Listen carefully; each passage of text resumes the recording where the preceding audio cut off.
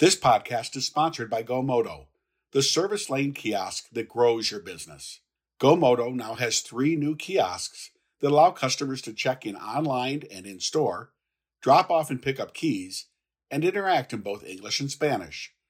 Visit GoMoto.com to learn more. That's GOMOTO.com. Welcome to Daily Drive for Friday, September 30th, 2022. I'm Jamie Butters, Executive Editor of Automotive News.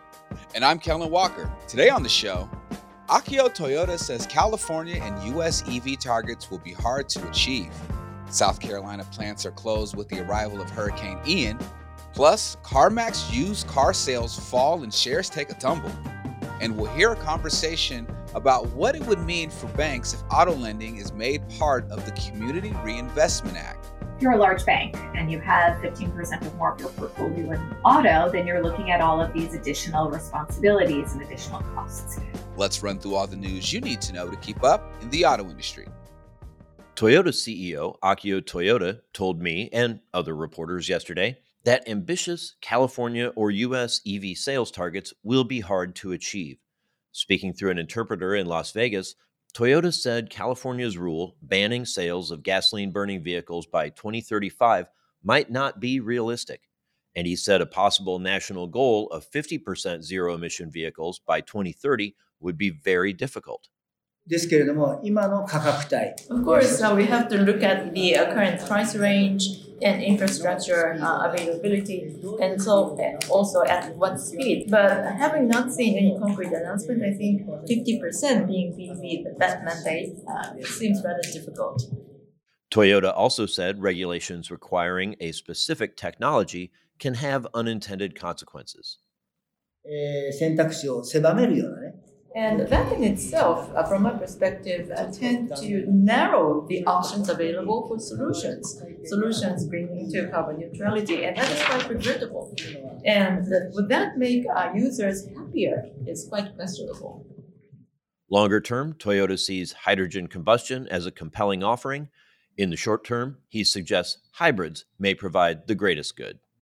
As the head of the world's largest automaker speaks out against ambitious EV mandates, another large state in the U.S. is backing those kinds of policies. New York plans to adopt California's rules that would require all new vehicles sold in the state by 2035 to either be electric or a plug-in electric hybrid. Governor Kathy Hochul made the announcement yesterday. Hochul has directed a state environmental agency to propose and finalize rules adopting California's plan. It sets zero-emission vehicle requirements starting in 2026 that phase out gasoline-only new car sales by 2035. The agency will hold a public hearing before the rules are finalized. Mercedes-Benz and Volvo are idling their South Carolina plants because of Hurricane Ian. The Mercedes plant near Charleston employs about 1,600 workers who build the Mercedes Sprinter and Metris vans. Volvo's plant near Charleston employs about 1,500 people producing the Volvo S60 midsize sedan. On Thursday, Hurricane Ian was downgraded to tropical storm status, but returned to sea and was a Category 1 hurricane looming off the South Carolina coast as of early this afternoon. The Weather Channel reports that wind, storm surges, flooding, and tornadoes were expected along the Atlantic coast from the Carolinas to Virginia. And used vehicle retail giant CarMax says it sold fewer used vehicles in its second fiscal quarter. Financial pressures affecting retailers in the used vehicle market haven't gone anywhere, which contributed to a 56% year-over-year slide in net income for CarMax. It brought in about $126 million in the quarter that ended on October 31st. The company's net revenue in the quarter was $8.1 billion, up 2% from a year before. The results sparked a steep sell-off in CarMax shares and weighed heavily on the stocks of its peers, as well as auto manufacturers and suppliers. CarMax closed 25% down in Thursday trading. Carvana and Sonic Automotive shares also tumbled. And those are today's headlines. Jamie, after your conversation with Akio Toyoda, do you think Toyota was playing it safe for not immediately jumping into EVs? Absolutely. Toyota was an early investor in Tesla, and they had access to Tesla's battery packs and When they tried to offer them, they were so expensive that Toyota didn't want to lose thousands of dollars on each one. So they became very expensive versions of the RAV4, couldn't sell very many of them. They just didn't want to risk too much by going too fast into what is still really expensive technology. The powertrain on an EV costs $8,000 to $10,000 more than a regular car. That would really change the equation for a company like Toyota, and it's something he's reluctant to do until they really can see a path to doing so sustainably on a financial basis as well as an environmental basis. He's a safe businessman. Coming up, big banks might soon need to follow additional auto lending requirements. We'll hear from an expert about what the proposed changes to the Community Reinvestment Act would mean for auto lending. Next on Daily Drive. Picture your service drive on a busy morning. There's a line of customers waiting to drop off their keys and check in at the counter. Every advisor is busy with simple tasks. 2 are typing customer concerns into the computer to get a repair order created. 2 are trying to find an appointment the customer swears they created online. And another is looking for a customer's keys who didn't come in to pick up their vehicle the night before. It's a chaotic and unproductive scene, and you know you're probably losing money by not offering standard upsells with every write-up and frustrating customers with long wait times. Now imagine that same morning, but with customers checking in themselves in about 2 minutes. Your advisors are still busy, but they are busy selling. There are no more lines, no more wasted time, and no more frustration.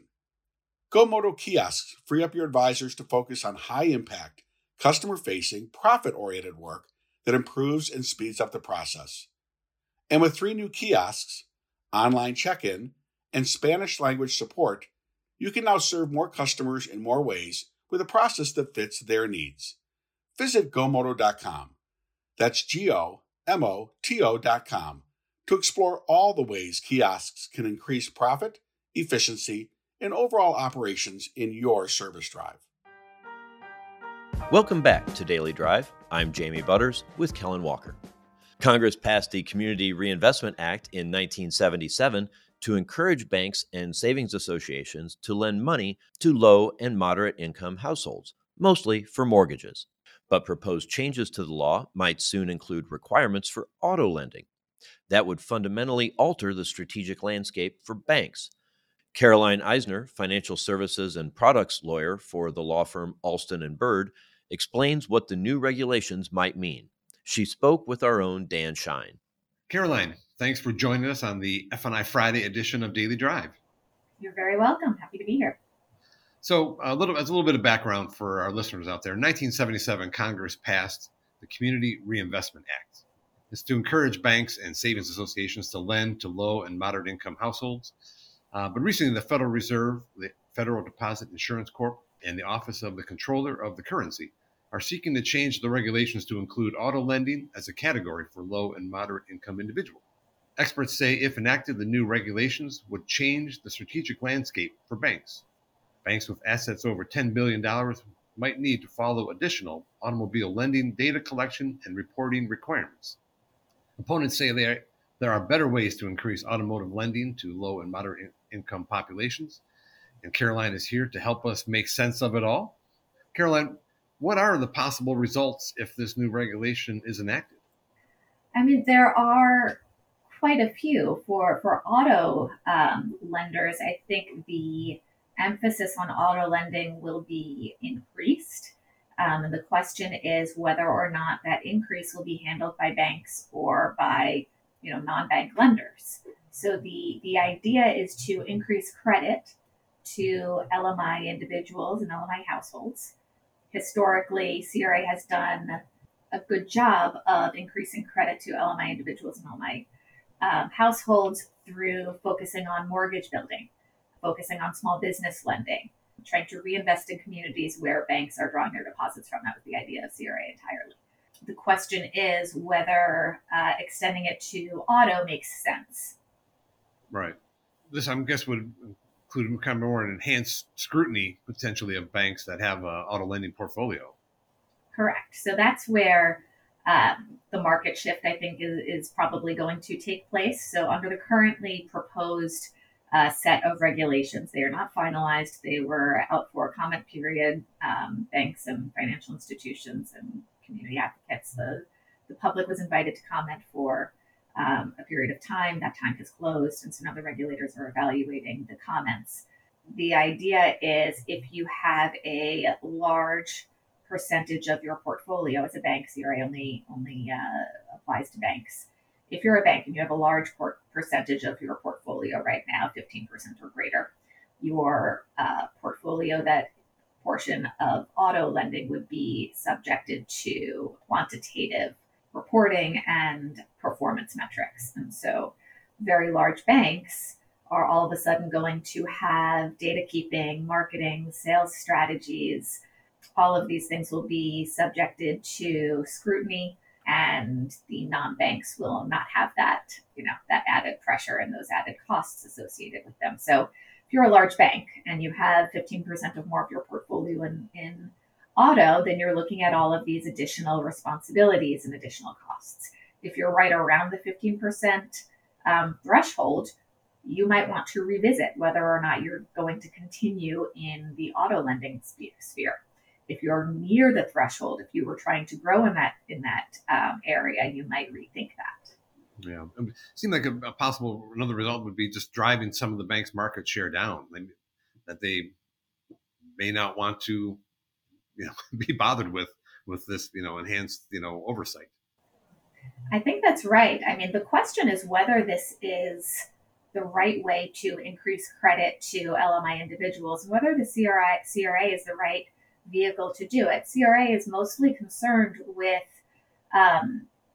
wealth building. It goes back to anti-redlining. And so you're trying to build wealth and, things that increase that, mortgages. So home ownership, small businesses, investing in small businesses and small farms. If you're looking at investing in auto, it's a depreciating asset, right? It's not a wealth building mechanism. So the question is, why has auto been singled out to be included in CRA's ambit?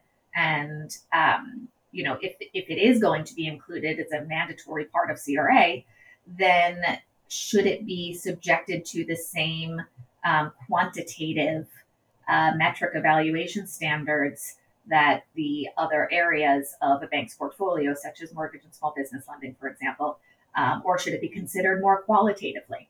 Are there theories out there why auto lending was all of a sudden tossed into as a potential thing for CRA? It's funny. It's an important consumer product. There are certainly aspects of auto lending that, if you think about it, auto loans provide access to jobs sometimes. So if an individual needs a car to get to their job, that's certainly a way that auto loans can help meet a credit need of an LMI individual. That's less necessary in cities where there are public transit options.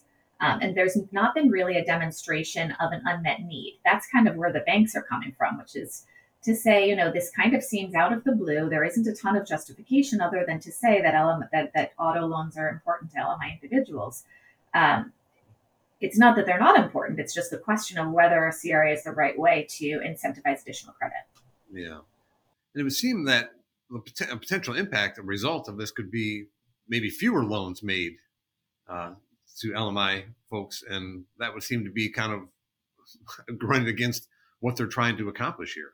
I mean, I think it's a question of who's going to be doing the lending. In my opinion, I think it's going to drive down bank market share, because dealers aren't going to want to collect all of this data. There's very little, the bank portion of auto finance of the market is just not huge. And dealers, I think, may want to go with a different financing company. Instead of going with a bank, it may drive down bank market share and drive up non-bank lenders. Because if you think about it, it's all indirect auto, right? For a bank, it's indirect auto. It's going through the dealership. And I know these are still kind of proposed changes, but if they're enacted, is there kind of timeline that you've heard about, or when these might be implemented? How soon? So I've heard that there is a push to make it final. There's certainly time pressure to get it out there. I had heard rumblings that they were going to try and do it by the end of this year. I'm not sure, based on more recent conversations that I've had in the area, whether or not that's going to be realistic, or if it's more realistic to expect it to come final next year. And then there's an implementation period. Is that implementation period going to be 1 year, 2 years? I think that remains to be seen. It's an open question as to once it's finalized, and then how long the implementation period is going to be. I can say most banks are pushing for at least a 2-year implementation period, and are hoping that it won't come into to be final until 2023. In which case, it wouldn't be until 2025 that all of this becomes finalized and in effect. And a lot can happen in that time frame. A lot of things could change. And finally, are there things that banks can do to kind of get ready for this if this becomes, in fact, enacted? Absolutely. I think once it's finalized, or even potentially before, banks are getting ready for CRA to change, not only in this area but in many other areas. And so the idea is to really kind of get the budget, get on your senior leadership's radar. Make sure you've got budget set up, because there's going to be a lot of data gathering and a lot of systems changing that's going to be required. And sometimes, you need to set your budget a year in advance. And so you really need to get on top of the calendar there to make sure that you've got money to do it and resources to do it. If you need IT support, you kind of have to lay everything out and then start thinking about your bank's strategy and having meetings with senior leadership about the bank's portfolio, where you can get CRA credit. Going forward, that's going to change how you're going to be evaluated as an institution. The importance of complying with CRA is that if you do not comply with CRA and you get what a less than satisfactory grade on your CRA examination, it seriously curtails your retail operations. It keeps you from merging. It keeps you from acquiring other banks. It keeps you from opening and closing branches. It's a real stick for not complying with CRA for banks. Interesting to watch this all unfold and see what happens. But in the meantime, Caroline, thanks so much for the conversation. Really great insight and information. Absolutely. Thanks for having me. Caroline Eisner is a financial services and products lawyer for the law firm Alston & Bird. She spoke with Automotive News senior editor Dan Shine. That's Daily Drive for today. I'm Jamie Butters. And I'm Kellen Walker. Thanks to Automotive News coordinating producer Jake Neer for his help on today's podcast. You can get the latest news on finance and insurance, carbon emissions regulations, and everything happening in the auto industry at autonews.com. Come back on Monday for a conversation with recently retired Ford Chief Industrial Platform Officer Hau Tai-Tang about the pivotal role he has played at the automaker and why he's leaving now. If you enjoy the podcast, remember to leave a review, and subscribe so you never miss an episode.